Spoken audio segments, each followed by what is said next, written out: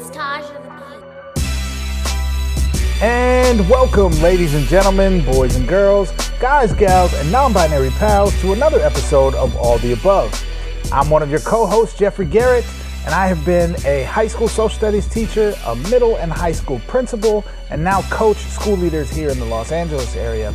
And as always, I am joined by Manuel Rustin, your favorite teacher's favorite teacher. And I teach history at the high school level, and I've been at it for 15 years and counting. And this is All the Above, a show where we take a look at education because media outlets don't really discuss education very much at all. And what's up with that, Jeff? What do you think? Well, what I notice is they love the scandals, right? You got the charter school operator that ran off with all the money. Yeah, teacher fights students. Yeah, or exactly. Opposite of fights, and yeah. Yeah, opposite.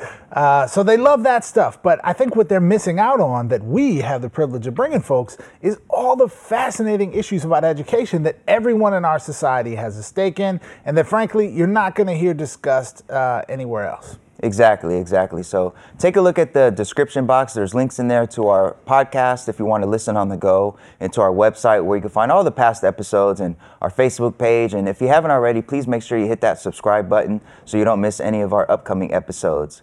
Now, for today, Jeff, what's on the agenda? Well, we got another good one for you folks. We're going to kick off, as we usually do, with our Do Now, getting into some of those fascinating headlines in education. And then for our seminar today, we have, I think, a controversial discussion. There has historically always been this tension in our profession between teachers and administrators, and sort of the idea that administrators maybe forgot what it's like to be a teacher and kind of lose perspective, or teachers maybe are too hard on their administrators, or maybe aren't necessarily pulling their weight at certain times. And so we're gonna get into those some of those controversial issues today and talk about them. So it should be a fun one. Absolutely. But first, let's check out the Do Now to see what's going on in the news in education.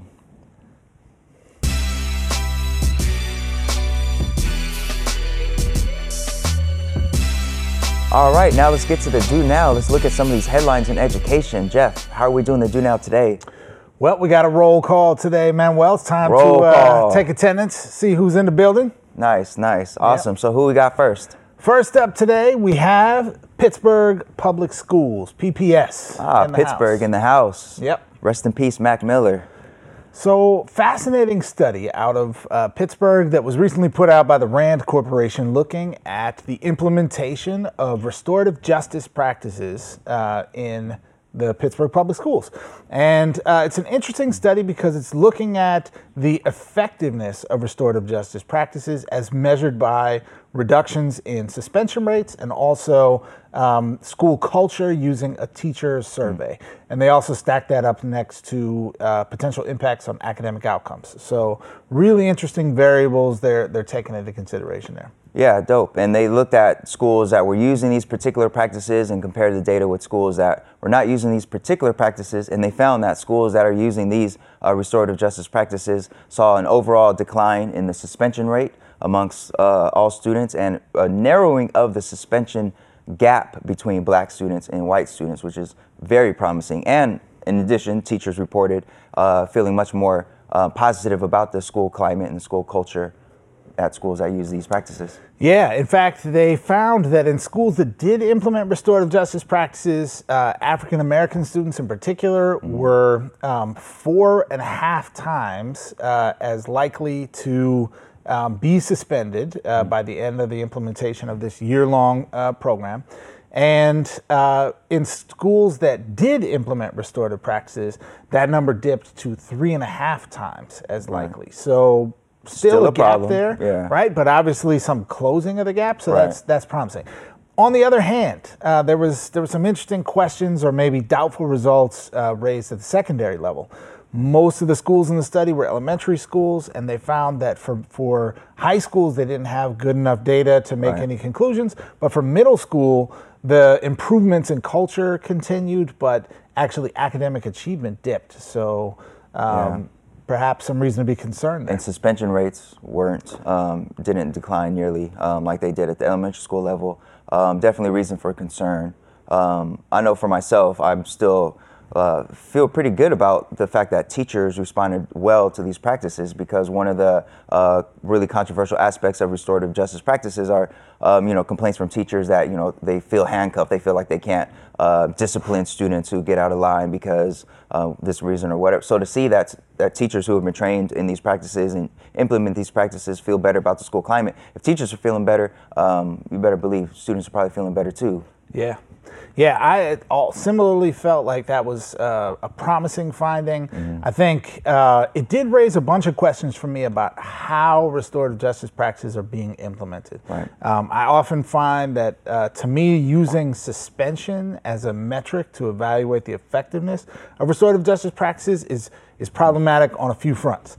One, it's often measured apart from any reliable data from teachers about, is the school climate actually improving? So this study did attempt to address that. On the other hand, I'd be curious to know what kinds of policies are in place in the state of Pennsylvania or in Pittsburgh Public Schools that actually mandate or are forcing a reduction in suspensions that would be happening whether the school is implementing restorative practices at all. So that the cause-effect relationship there may not be quite as direct as it might sound when you first read into it. And that's a great point. I mean, the study, the authors do recommend that more training be implemented and more time be set aside for teachers to get better at mastering restorative justice techniques. But the narrowing of the suspension gap between students, regardless of if suspension rates might be going down, they're going down in California, they're going down in a lot of areas because of changes to policies, but a narrowing of the gap is very promising, especially for me, I'm thinking at the elementary school level, if there's anywhere that it needs to be narrowed, I mean, that's the beginning of the pipeline, the school to prison pipeline starts somewhere, so for the gap to be narrowing there is incredibly promising, and I hope that the district takes the authors' advice and invest even more in these practices. Yeah, well, I would build on that even further and say there are implications, huge implications for districts across the country, because we have a lot of places that have declared themselves to be restorative practitioners as a district or as a school without anywhere near the necessary investments in teacher training and support. Infrastructure in school, like staff who are going to spend time talking with kids instead of just writing up kids and sending them home and that sort of thing. So, there's promising results here. We need equally promising investments in the resources it's going to take to do restorative justice well. Yeah, absolutely. It's become a bit of a buzzword around education circles, and you're right. A lot of schools claim it or have it on their websites, but are they really doing it the way it's supposed to be done? Yeah. All right. So next up on our roll for today, we have Boston valedictorians.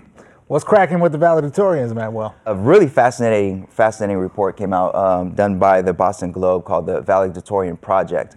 And what they did is they looked at Boston's top graduates from the graduation year 2005 through 2007 to see where they ended up in life, which is, really intriguing because, when I think about valedictorians, having been a teacher, I think about the speech and man, that kid's going somewhere. And then I kind of move on to the next set of students to come by. So they took a look at where these students ended up, and they found some results that aren't actually that great. For one, they found that a quarter of Boston's valedictorians from 2005 to 2007 did not finish college within 6 years.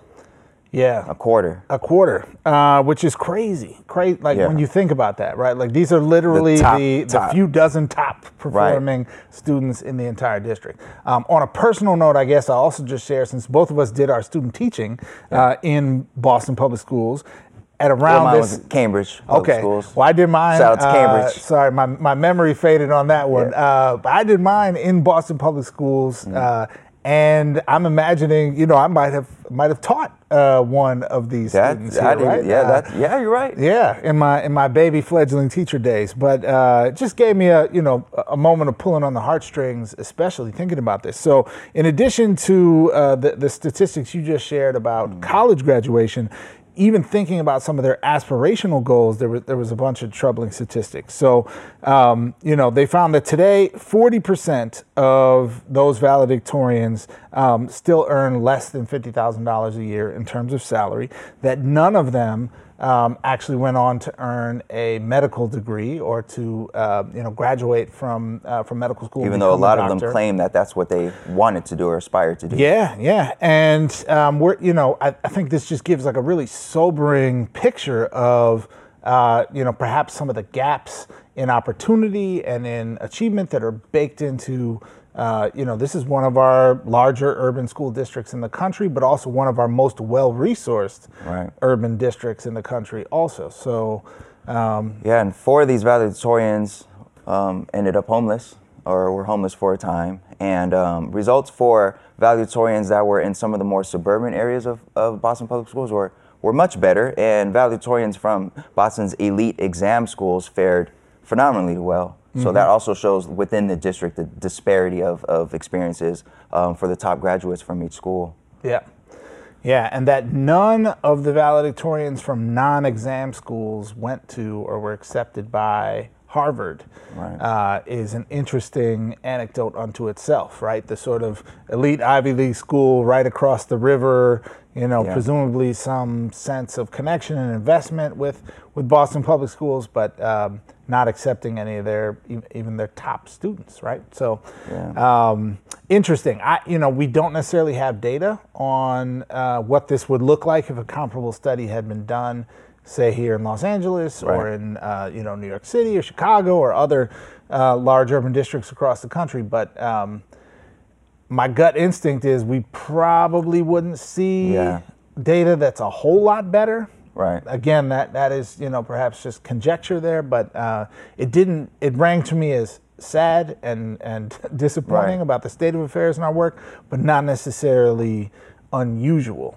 Yeah, and I agree. I mean, the authors correctly point out that for those valedictorians that went off to college and didn't persist, they were quote unquote doubly disadvantaged in terms of being low income and coming from a family background that didn't have a lot of exposure to college and being first generation college students. And I think that you'll find the same thing in Los Angeles schools, New York schools, and it just goes to show that no matter how hard students work and how hard they achieve in school to be top in their class, still, I mean, the challenges that await them and the barriers that are set up for them in our society are incredibly difficult to overcome. So those same valedictorians that give those uplifting speeches, they need a lot more support past graduation day for sure.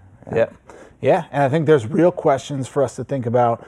What are we doing in classes that's leading to valedictorian status, right? Or that's leading to those messages about proficiency and excellence in terms of a student's academic performance, and are we perhaps sending some misleading messages along the way, right? Are we saying because you're quiet and nice and you work hard that is the same thing as actually having mastered a certain set of skills, right, or content?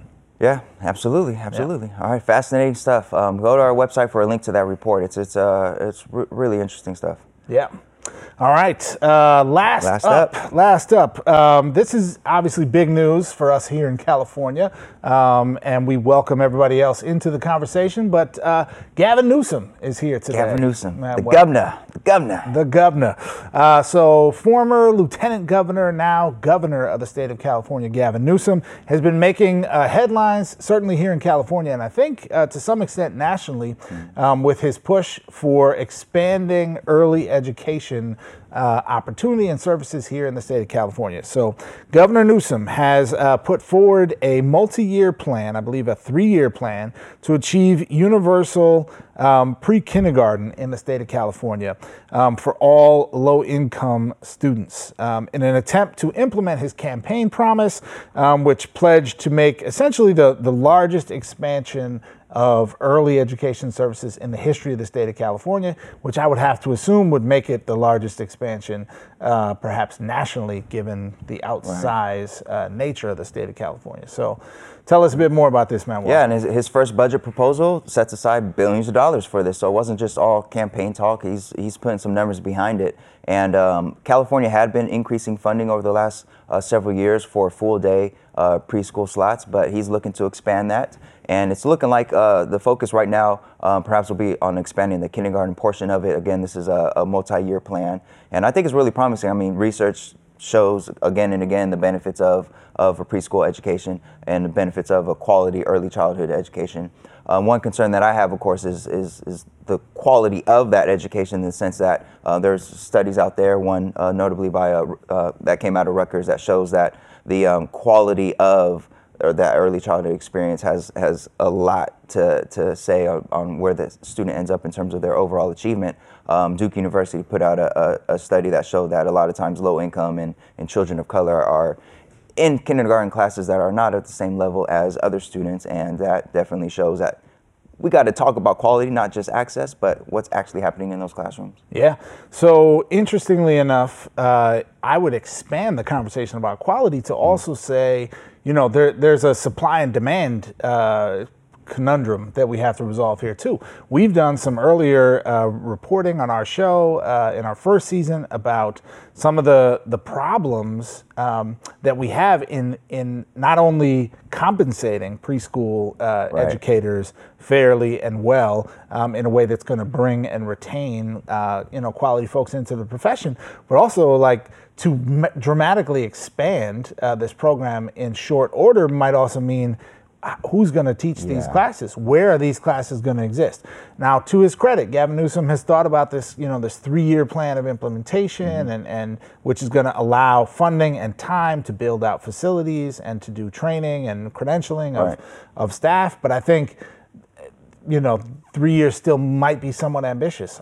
We had the major expansion of universal pre-K in New York City, several years back that has taught us some valuable lessons, right? Like just saying we're going to do this doesn't mean that we have quality people ready to teach in every classroom and facilities that are ready to be a great place for kids to go and learn.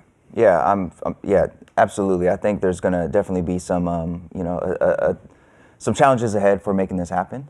It's definitely promising to see California going in that direction, and there's already talk on the campaign trail regarding universal pre-K as sort of a policy proposal.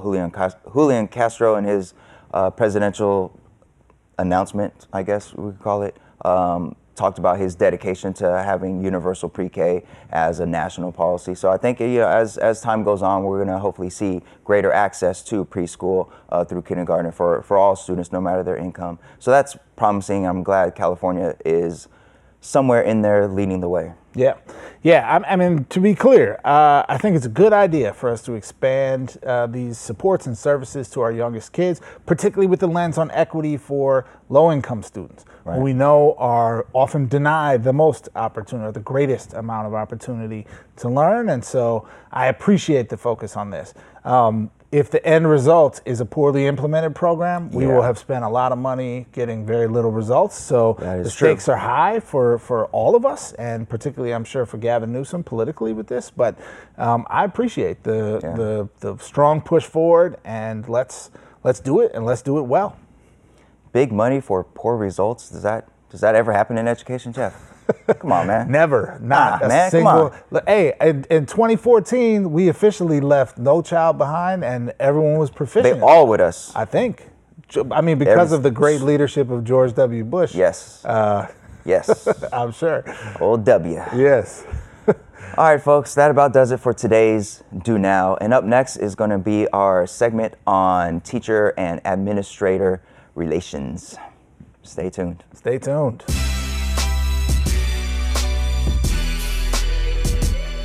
This goes out to all those school administrators out there, principals, assistant principals, all of y'all. We teachers, we do appreciate you, but regarding your practice, we have some thoughts. Dear administrators, do you even know what it's like to be a teacher? I mean, we know you used to work in the classroom, but that was like a long time ago. That was like overhead projectors and transparency markers and those projectors that you used to have to click to go to the next slide. Are you still in touch with what it's like to be on the front lines? Trust us, the classroom has changed. These students today, they're a little different than the ones back in the 80s and 90s and whenever you were a teacher. Dear administrators, you talk about all these great, interactive, engaging teaching practices that we should use, but when y'all lead a staff meeting, you're not using any of those practices. I'm sitting there struggling to stay awake. What kind of modeling is that? And by the way, a lot of those staff meetings, they could have just been an email. Not sure why we had to sit there and hear about upcoming events or changes to our attendance procedures or changes to staff parking. You know how busy we are? I got to type up all these lesson plans. Unless you're willing to take these Post-it notes that I got. I mean, my best ideas are kind of laid out. They're a little scrambled, but they'll work. Just package them together. I could walk you through it. Dear administrators, we know we're just teachers, but we've got ideas too. Why don't you ever ask us about ways to move our school forward? Why can't teachers be part of the decision-making process? Is our classroom experience not worth enough to you? Stop assuming you know more than we do just because of your title and your years of education and the certifications and all the additional trainings and all that extra stuff. Okay, maybe you know a little bit more, but still, we have ideas too. Dear administrators, when you come by our rooms, why do y'all just walk in and not say anything to anybody? You sit there in the corner with your laptop or clipboard and you look all serious and students are a little bit freaked out. That vibe that you give off, it's not it. And how come you administrators don't ever happen to walk in our classrooms during those magical, mind-blowing, transformative moments that we have with our students? Do you purposely only come in at the worst times when little Johnny is running around or someone's got gum stuck to their hair? Because trust us, some really good stuff happens in between all that craziness, and you never happen to be around for that. Dear administrators, you say it's all about the students, but it's always test scores, test scores, test scores with y'all. We get it, we have targets to reach, but you know there's more to learning than that, right? Look, we know being an administrator is difficult, but that's why you make the big bucks. Okay, not really big bucks. We know you work more hours and more days than we do, and if you break it all down by the hour, you probably make less than you did as a teacher, but still, you chose to do that, and your paycheck is larger than ours. We do wonder though, how do you go to every school event? It's like you live here. Like, do you have a change of clothes here and shower in the locker room? How do you do that? Are you taking care of yourself? Do you have a life outside of this school? Look, we respect you. We just think you ought to put yourself in our shoes sometimes.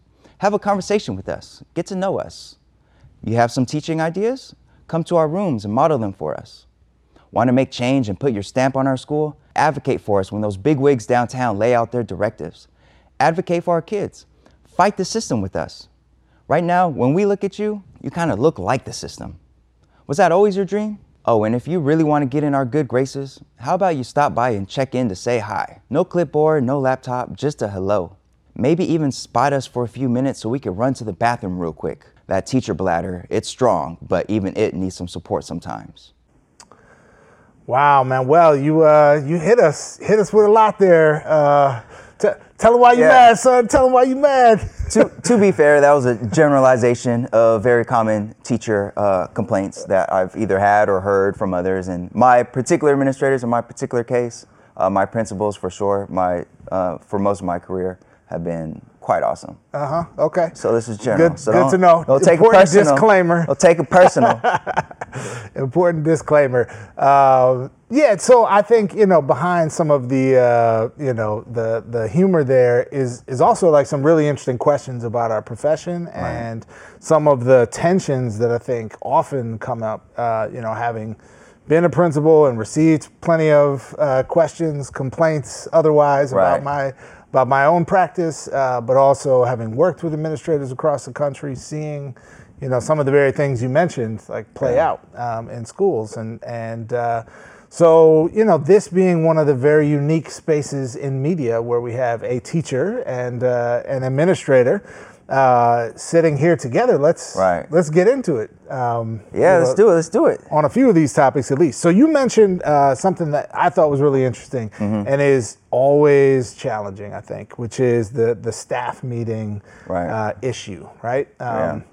And so what's up with the whack pedagogy at these staff meetings? What's your experience, or what's the experience that teachers have shared with you? So I've worked at within three different districts, if you put the whole 15 years of my career together, and all three had mandated staff meetings, usually either before school or after school, and in those cases it's all the teachers sitting in auditorium or all the teachers sitting in the cafeteria or a library and basically listening the whole time to a bunch of stuff that's boring.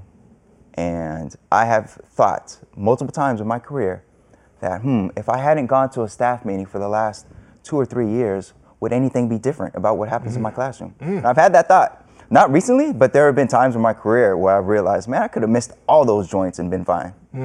Yeah. So, I think on a certain level, there's just a basic reality to the fact that, like, maybe your garden variety faculty meeting is not the most exciting part of of anyone's day, administrators included. But I think if we include into that, full faculty meetings in general, right? So like full staff professional development, actual faculty meetings. There's a lot going on behind the scenes that might give at least some explanation to what's taking place.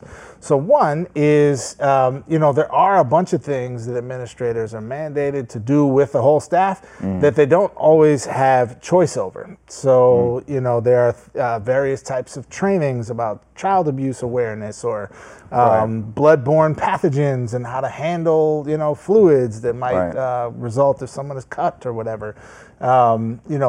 Anti-bullying kinds of things that are difficult to do really well with a whole staff, particularly at a large comprehensive high school, which includes your working environment where you have a large group of teachers, and it's difficult to do that in like an intimate way.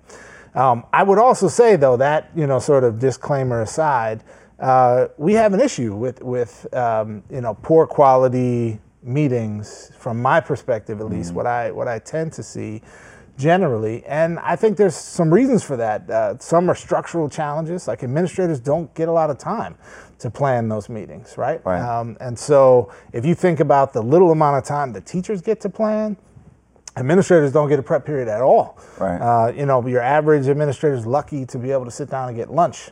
And so a lot of the teachers out there are grumbling right now.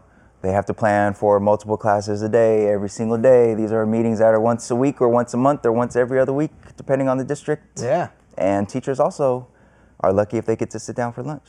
Yeah. No, I'm not discounting that. Yeah. Just saying the struggle is real on both sides of the fence. Right.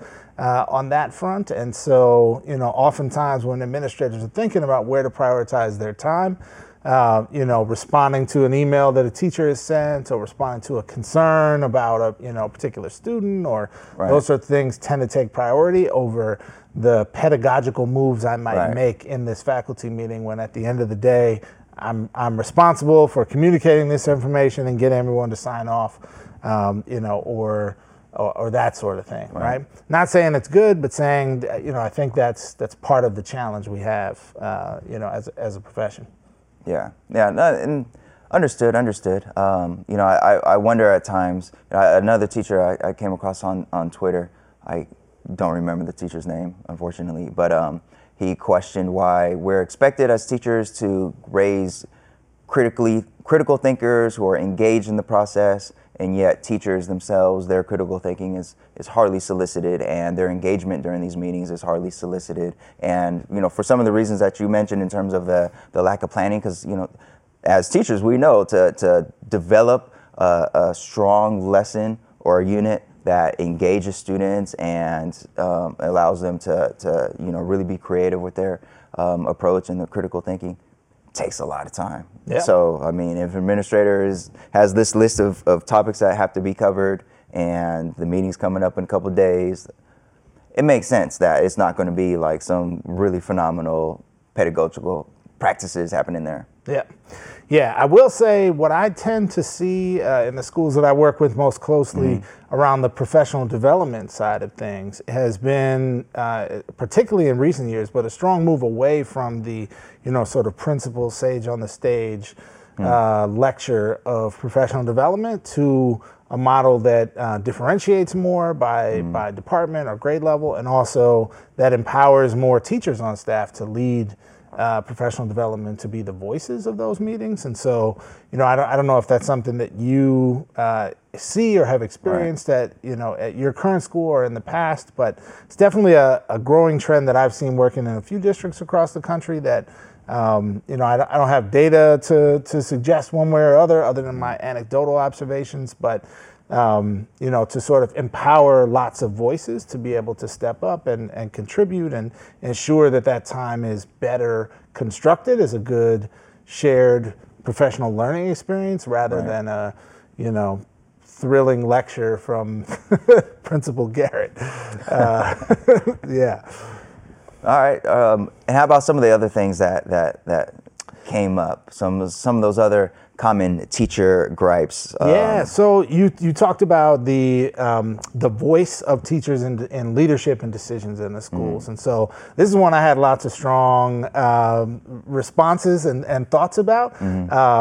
Namely, that there's all kinds of teacher voice and leadership in schools that certainly that I work with, but I want to check my defensive impulse right here and say before I react. Explain your position a little more. What's the issue with teachers not being involved in leadership decisions? Well, in my 15 years in the classroom, I could make a laundry list of different approaches or initiatives or procedures or policies or any of that that I've been told and that other teachers have been told from top down, and we're left like looking at each other like, where did this come from, or what's the reason for this, and who was involved in the process. And it's for sure probably not unique to education, this idea of decisions being made and the people on the front line sort of not feeling like they've been part of that decision, and they're the ones who are asked to like make it happen and put it into action. So I don't think that's unique to our schools, but it's definitely a very common sentiment.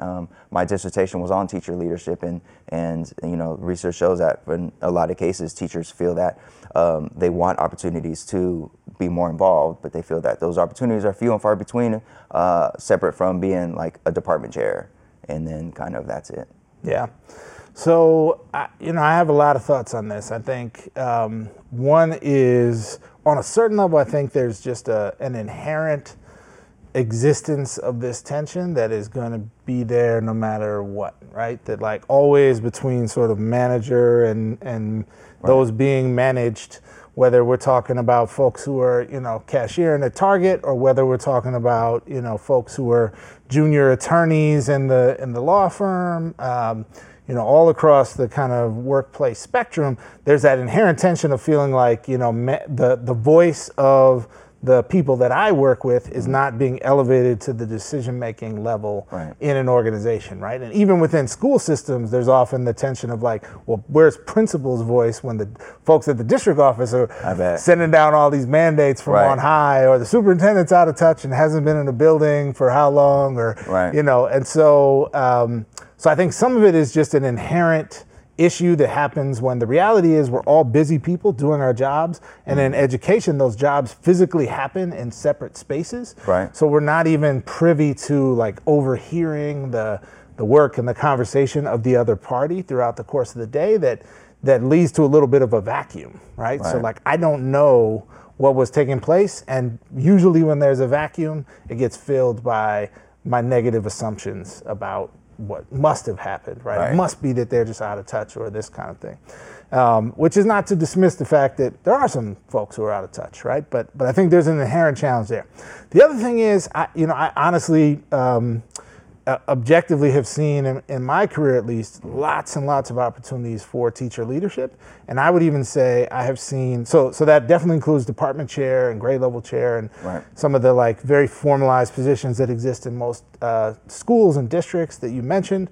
But there are also formalized committees, right? School leadership teams or local school leadership councils or whatever the acronym is for them in your particular district. Most public school districts have some kind of multi-stakeholder committee that's expected to exist at most of the schools that includes teachers and staff and administration and parents, and for high schools or middle schools, even sometimes students, that's empowered to help inform the decisions of the school. Now, I'll be first to say that a lot of times those bodies are either somewhat dysfunctional and or their impact on what's taking place in the school is often around like operational kinds of stuff and budgeting. And not that stuff's unimportant, but that stuff doesn't always necessarily touch the things that people actually care most about in the lived experience of the school day. But beyond that, frankly, I would say the problem that I have seen more often than not is that to fill all of the teacher leadership opportunities in a school, that schools have a smaller subset of teachers who are being over-tapped, right? Because other people either have life obligations or not interested or whatever, but like the same people keep getting tapped to be in those leadership roles, and they get tired and burnt out, right? That's and a so problem, you have leadership roles that are unfilled, right? And so, I get the feeling that your voice isn't being heard, but I also feel like when I look around, what I see is not that. What I see is opportunities that exist and too few people to fill all the opportunities that exist. Yeah, that's interesting. I'm definitely hoping some of our viewers chime in on their, for those of our viewers who are currently classroom teachers, on their experiences about perceived leadership opportunities at their school. Because I've worked at different schools, and the school I'm at currently, I definitely feel like there's pathways for teachers to have leadership roles and give input. Our administrators reach out a lot for our input, but I've been at other places where it's not that at all. So I'm interested in hearing what the rest of the audience thinks, because my perspective is limited to the few sites that I've been at, and I know we have viewers all across the nation that have different perspectives, and definitely looking forward to that. I also am looking forward to your explanation as to why I have to type out my lesson plans, planning. Is that even important? I know what I'm doing. Just trust me, I know what I'm doing. Yeah. Just trust me. Yeah, so I have strong feelings about this one too. And I will be honest that there's a slice of the type out your lesson plan and or have a standard whiteboard configuration that a lot of schools have, or you have your standard and objective and those sorts of things on the board that is about really is about like adult audience, right? It's for people like me who come into the classroom and need to be able to access what's taking place without pulling you out of your lesson for 5 minutes to have a discussion about it, right? Right. So there is a piece of it that's more transactional in that way. However, the larger piece about it is because there's a disappointing number of people in our profession that don't plan. No. So, now, there are also all kinds of conditions that make it, I don't know what the right word is, but that certainly work against the type of professional culture that I think you and I would both hopefully agree on being the right way for us to exist. I know some folks who've worked in Texas, and this is just one example. I know there are other places around the country, but teachers who really felt like I am mandated to teach this sort of step-by-step, teach-by-numbers curriculum, so planning isn't really part of the professional practice because I'm really just in the business of figuring out where I need to be in the provided curriculum. Right. Personally, I'm not a fan of that way of being as a professional practitioner, even with an adopted curriculum that maybe is very good. You still need to make adjustments and considerations for the students you have that are unique and different in their needs. But also beyond that, the many places around the country where teachers have a lot more curricular freedom, we just have a disappointing professional culture, I would say right now, around the need for real rigorous planning. And I have seen in too many places examples where folks are actually not sufficiently planned to meet the needs of the student and the content that they're teaching. And so, to me, the question is like, why shouldn't a person have a typed lesson plan, right? Like in this day and age, I think that's the equivalent of, a surgeon going into surgery with like no plan for what they're going to do to fix your knee or whatever, right? Like teaching is incredibly complex work. You should have a plan for how you want to get it done today, right? Like what are we hoping kids are going to get today? And how are we going to know if they got there? What are the moves I'm going to make to ensure that happens, right? Like these are not surprising or difficult or unnecessary asks of a teacher, in my mind. Yeah. No, I definitely see your point there. And one thing that I've noticed in my own experience is that a lot of times the teachers who are specifically being asked to talk about lesson plans are being asked that because of either challenges that they've had in their classroom or their newness to the profession. I've seen a lot of administrators, when it's a teacher who has done stellar work for quite a while, I've seen a lot of administrators not really press for that written lesson plan to be delivered on time every week or every day, so much as just, a different type of monitoring for that teacher. I can imagine with there being, I don't know, however many hundreds of thousands of teachers across the nation, that there are people who, wake up and saunter into the classroom and think, okay, so what's the plan for today? Especially people for whom teaching wasn't their first career choice, and that's a whole nother topic. Actually, I think maybe the next episode we could discuss the different reasons why people enter the profession, because I think that plays a role also in teachers' investment in their own planning, in their own daily planning, and their thoughts about whether or not it requires rigorous daily planning or it's teaching. Anyone can do it. Yeah. Yeah. All right. So any other thoughts about one day maybe we'll get you to do a Dear Teachers segment, although, that might play into the negative narrative of administrators and all that. I don't know about that one, man. I don't know. I will say, I think an interesting phenomenon that exists in our profession that connects to this tension is that every administrator, or at least every administrator that I'm aware of across the nation, has been a teacher. Most teachers, the vast someone's majority, going to comment like, someone's going to comment, right? And I'm sure there's like a charter school or whatever that has some lawyer who became a principal, and that exists. I get it. But the vast majority, the long-standing norm is that every principal, right, or assistant principal had to have been a teacher. And so what we have as a little bit of a phenomenon is principals and assistant principals who do have experience and know what it's like to teach.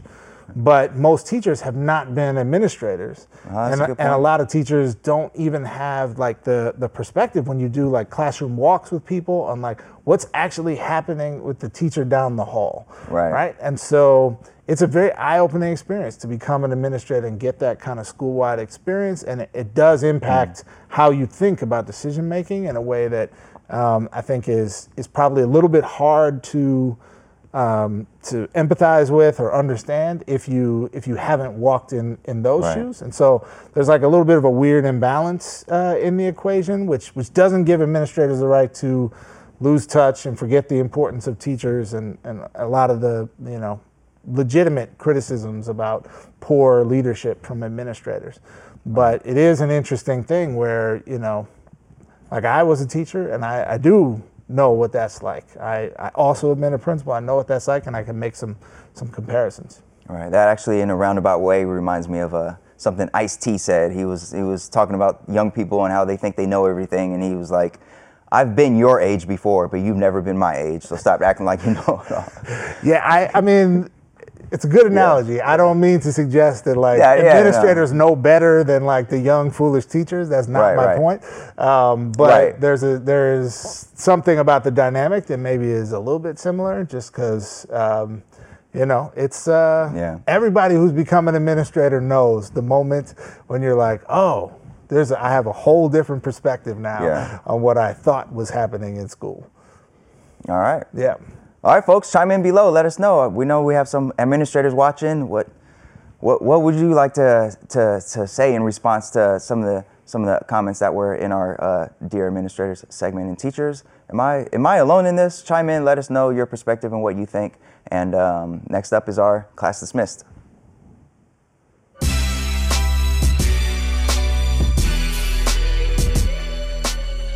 Okay, now it's time for Class Dismissed. If you made it all the way to Class Dismissed and you haven't hit that subscribe button, what are you thinking? Please hit that for us. And remember to enable the notifications so that you don't miss any upcoming episodes.